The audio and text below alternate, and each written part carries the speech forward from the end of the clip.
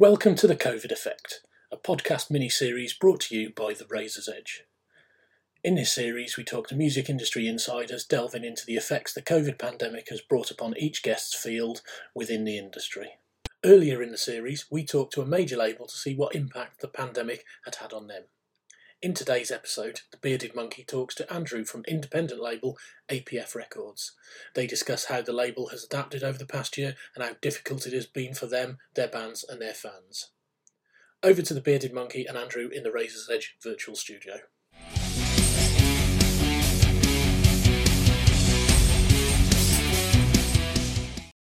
Bearded Monkey here from the Razor's Edge, and today I'm talking with Andrew Field of APF Records. Hello mate, welcome, how are you?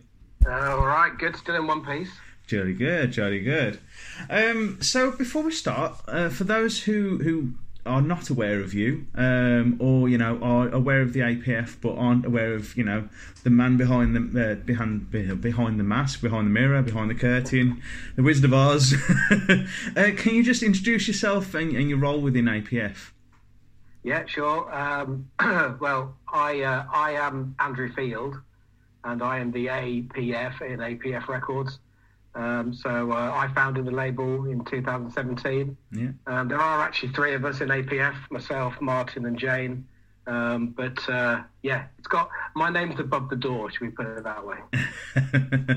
So, I mean, you just sort of mentioned you guys starting in 2017. I mean, you've got 40 absolutely solid releases under you at the moment, to this date.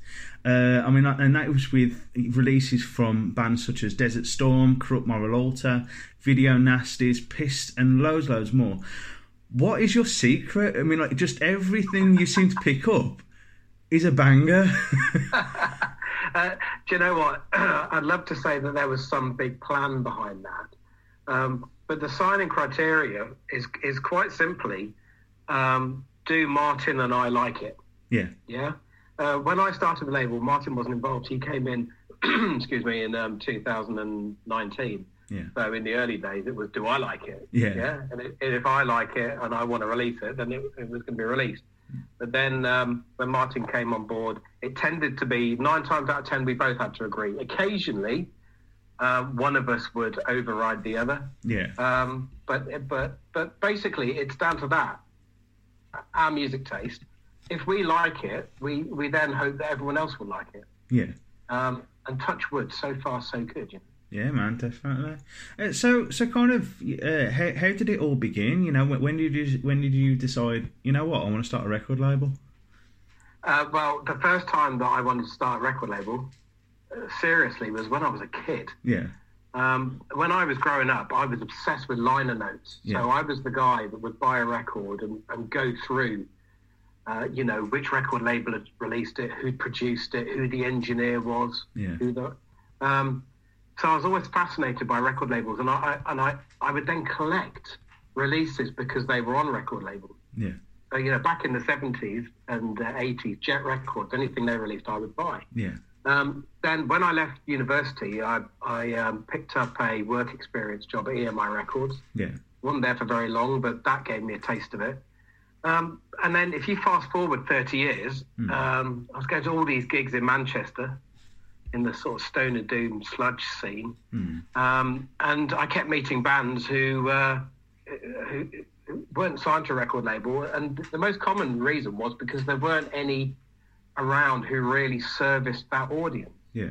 You've got these big sludge doom stoner labels like Relapse or Napalm or as was Holy Raw, although they're not around anymore, obviously. Yeah. But you had to be at a certain level to get their attention. Yeah. And for a band that really was just a sort of a local band, the only thing they could do was self-release. So I sat there in 2017 and thought, well, look, I've got the time, I've got a bit of money, I've got a tiny bit of experience. Why don't I have a go? Yeah. And then it was just a question of persuading a band to be the first band to trust me to release an album, which was Under in 2017. And that was the start of it, really. Wicked, man. So, I mean, we've kind of had, sort of moved forward several years. And I mean, we've obviously been in the tightest conditions we've ever we've seen in the music industry as of late. I mean, we've had a full year under pandemic conditions. Was there a point where actually you started to go, I don't know whether this is viable, so when did kind of the severity of the pandemic really start to sort of hit on you and APF Records? Well, I think the day that we were locked down for the first time in March last year, I did sit there and think, I wonder what impact this is going to have. But I was already committed to some pretty serious releases. Beggar, Desert Storm in particular, their albums I'd already paid for them. They were being manufactured. So I kind of had to just roll with those. But then I thought, well, we just have to see how they do. And that might give me a gauge and a bar for what would happen next. And then what's happened since then really is my sales of records and merchandise have broadly stayed the same as they were last year. But the reason behind that is I would say half of my audience stopped buying albums and merch, and that's typically because they've either very sadly lost their jobs, or they've been furloughed, or they're just unsettled by what's going on in the world at the moment and want to keep their money in the bank. But then the other half of the APF following have bought more. And that's typically been because they've kept their jobs. Maybe they're working at home. They don't have to pay for their commute anymore. They're not going out to the pub. They've got disposable income, and they get to the end of the month, and just by virtue of being stuck at home, they've got this extra cash, and they think, well, I'll tell you what, go and buy some records. Definitely. and so if you take those two sort of separate effects into occasion, we've stayed roughly the same. Okay, that's wicked to hear. How has the digital age affected APF Records? And obviously, you offer a range of, from cassette to CD to vinyl and things like that. How has the way that people buy affected APF Records?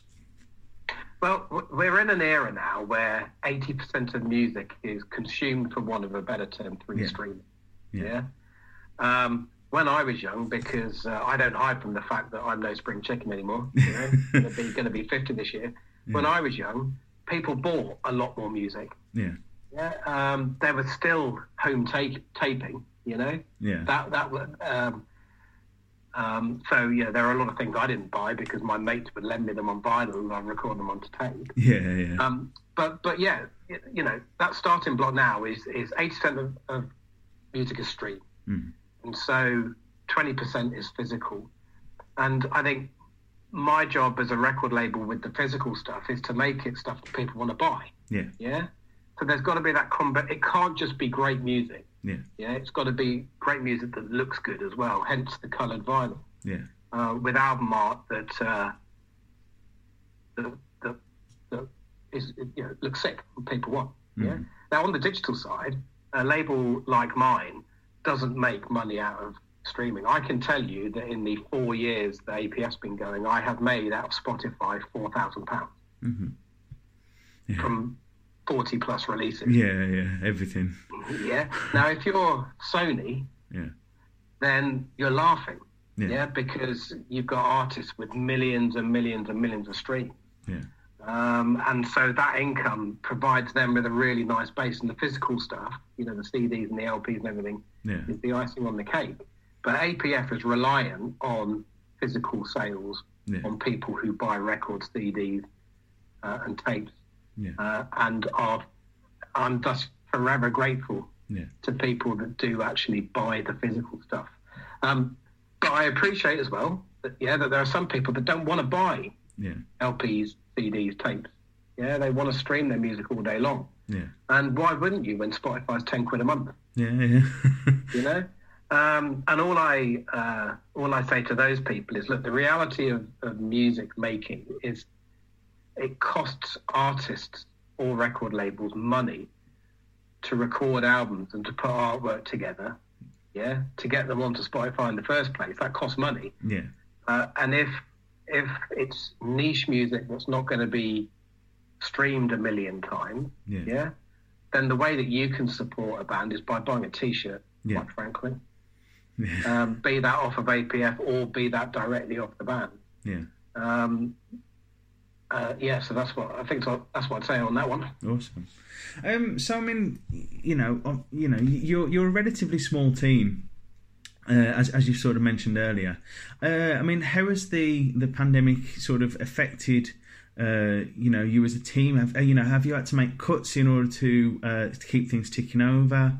Kind of what sort of changes have you made as a label to support the business and keep it afloat during the pandemic? Yeah, I mean, the great thing about being small is that we're versatile. So no, we haven't had to make any cuts. Yeah.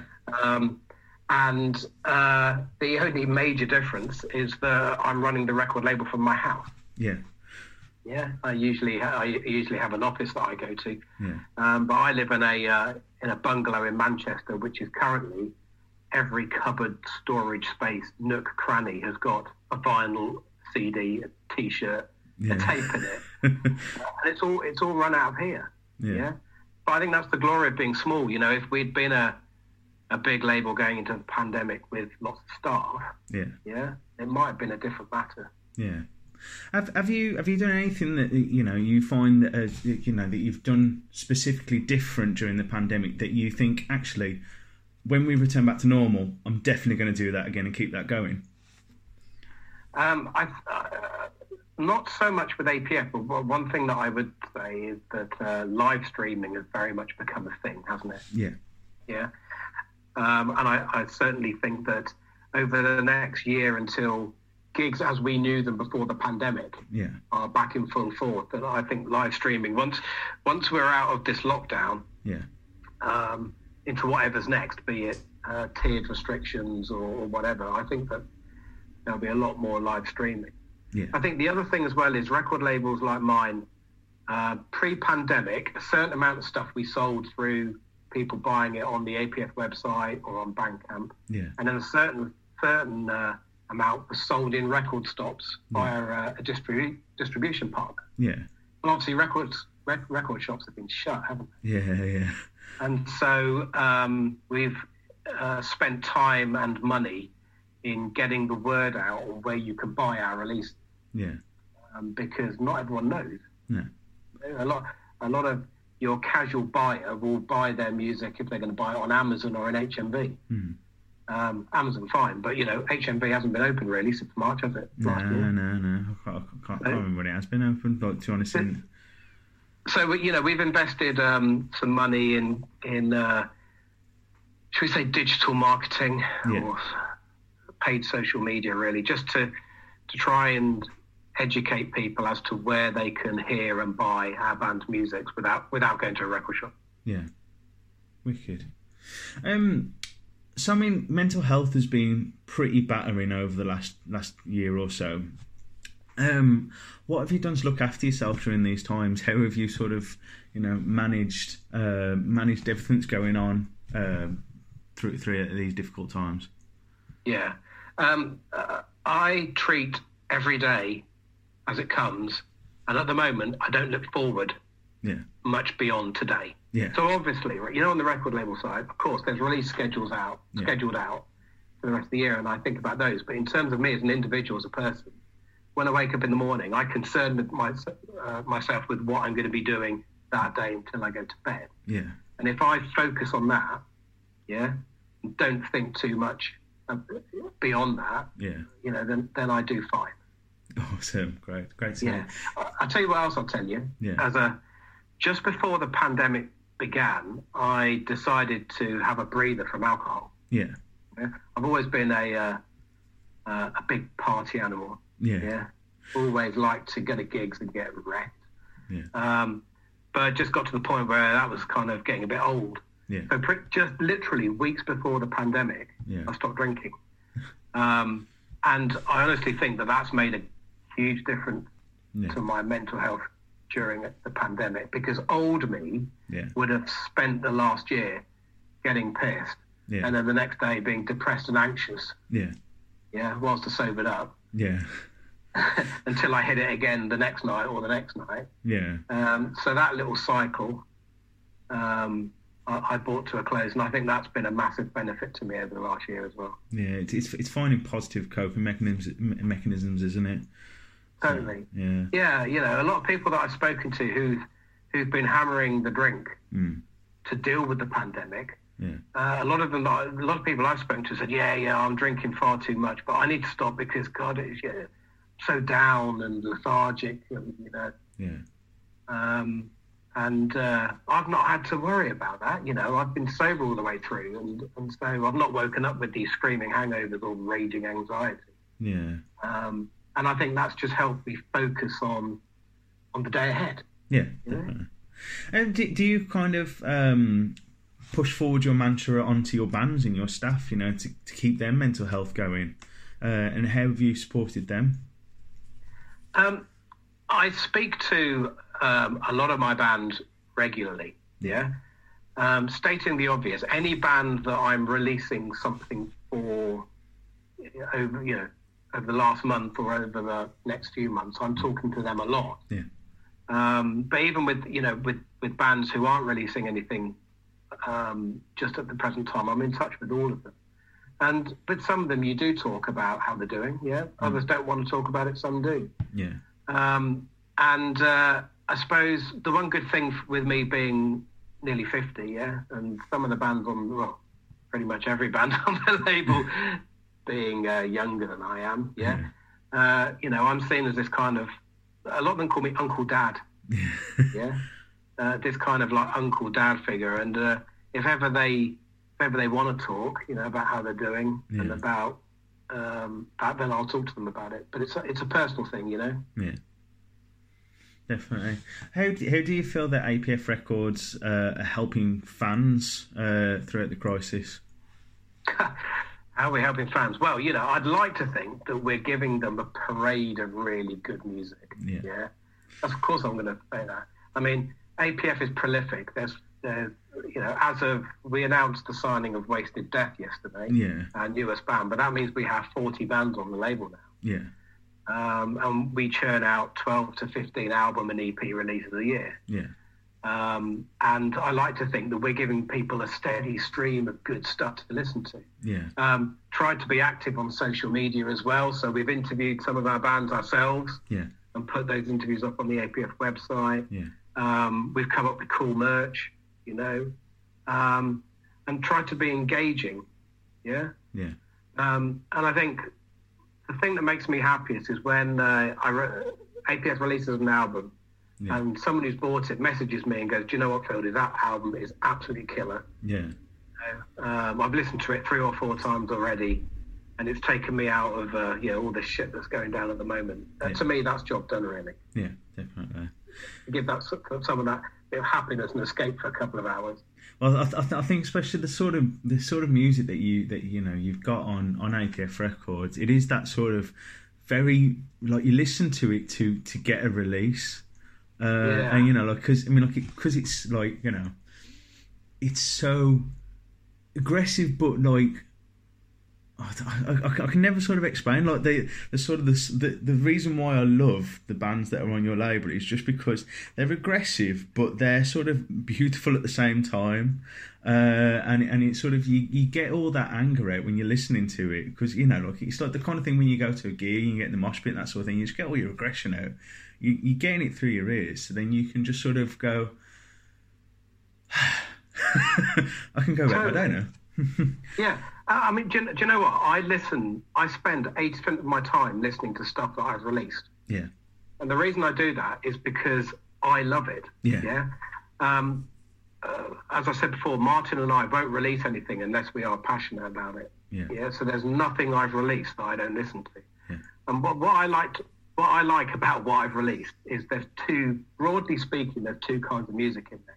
Yeah. There's the aggressive stuff, which at the moment can be really cathartic. Yeah. So, if I'm a bit pissed off or, need a bit of a release, then I can put on Correct My Wrong to Mastiff, Beggar, something nasty like that. But I've also, conversely, got bands like Indica Blues or The Brothers K, who it's clean singing, it's much more stonery rather than sludgy. And I can put the Brothers Keg on, for example, and lose myself for 50 minutes in their, they're much more melodic, graceful kind of metal as well. So hopefully covering both bases. And of course, if I want something that's just really weird, I can put Under on. Yeah. Do you see a light at the end of the tunnel for the music scene at the moment? Yeah, I do, and that's because if you look back on the last 40, 50, 60, right? Okay. If you look back on the last 60 years of should we say, rock music, it's always evolved, and those involved in it have responded to that evolution.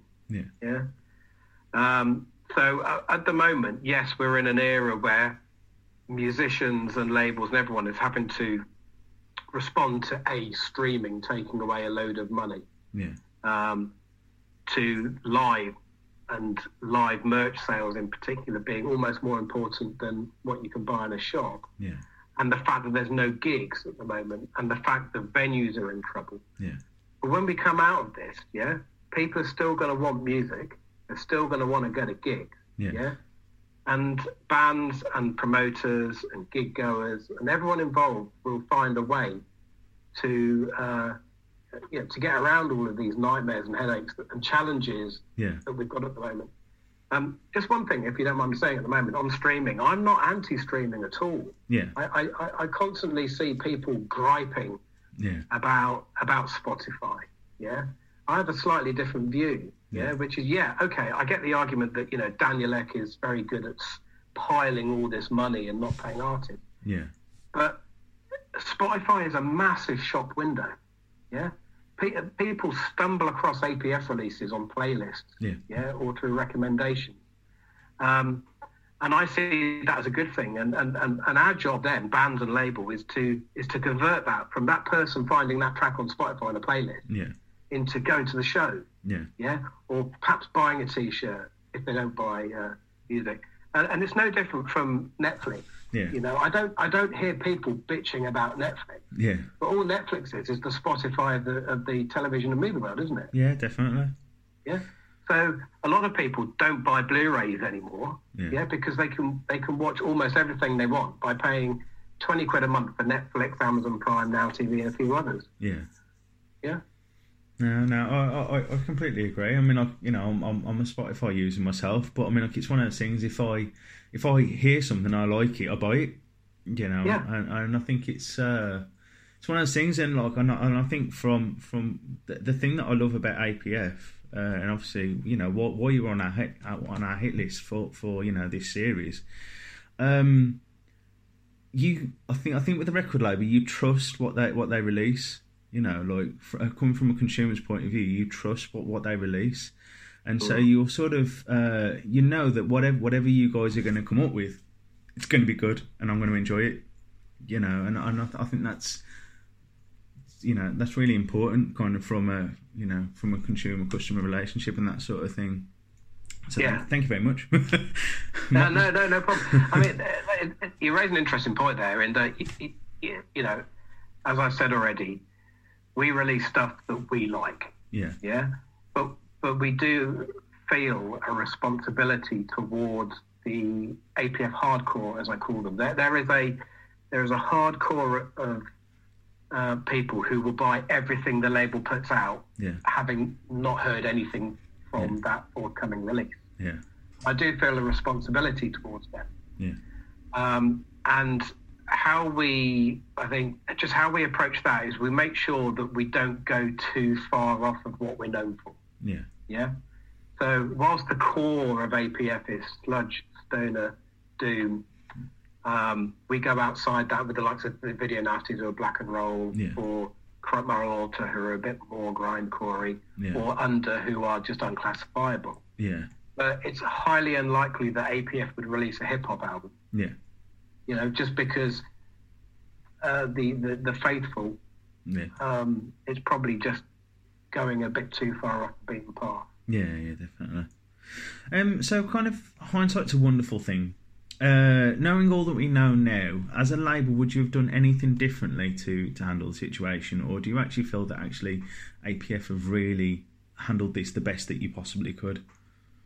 Yeah, do you know what? I think that we've come out with, we are, a year into this pandemic. Yeah. We're in better shape than we were at the beginning. Yeah.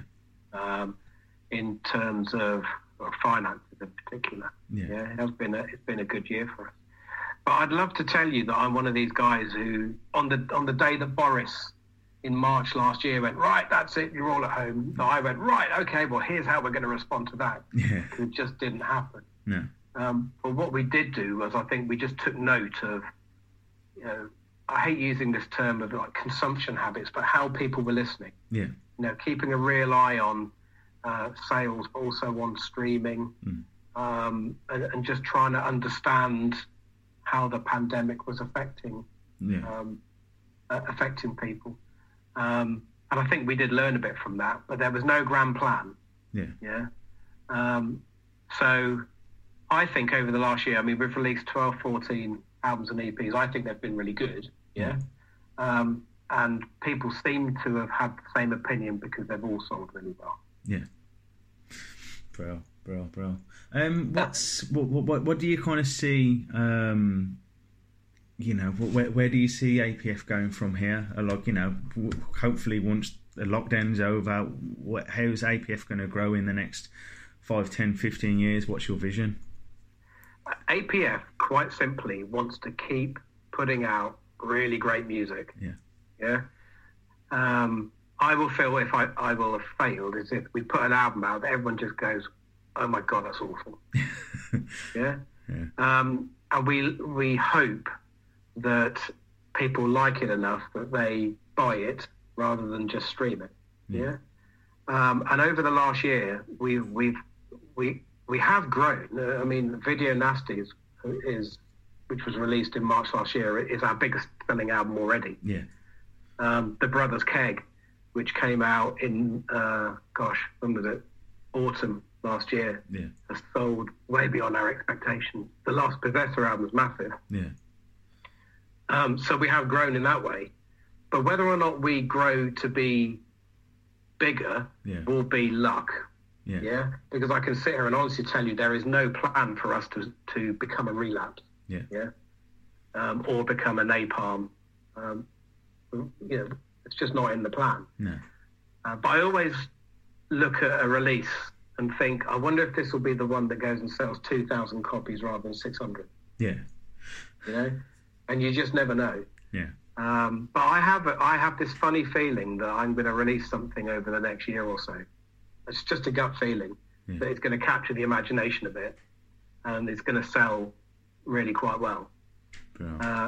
And then at that point, I think we'll worry about what we're going to do. As you say, take every day as it comes. Yeah, man, exactly. Thank you, Andrew, for chatting with us here at The Razor's Edge. To find out more about upcoming releases and more information, such as the interviews with the bands and that sort of thing, head over to www.apfrecords.co.uk. Thank you, mate. I really appreciate your time. Yeah, it's been good chatting. Cheers, mate. Nice one. Cheers.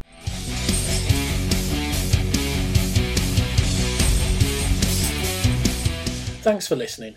Make sure you keep up to date with future episodes by subscribing to our channels. For more information on this podcast, or for all the latest music news, reviews, interviews and more, head over to our website, www.therazorsedge.rocks.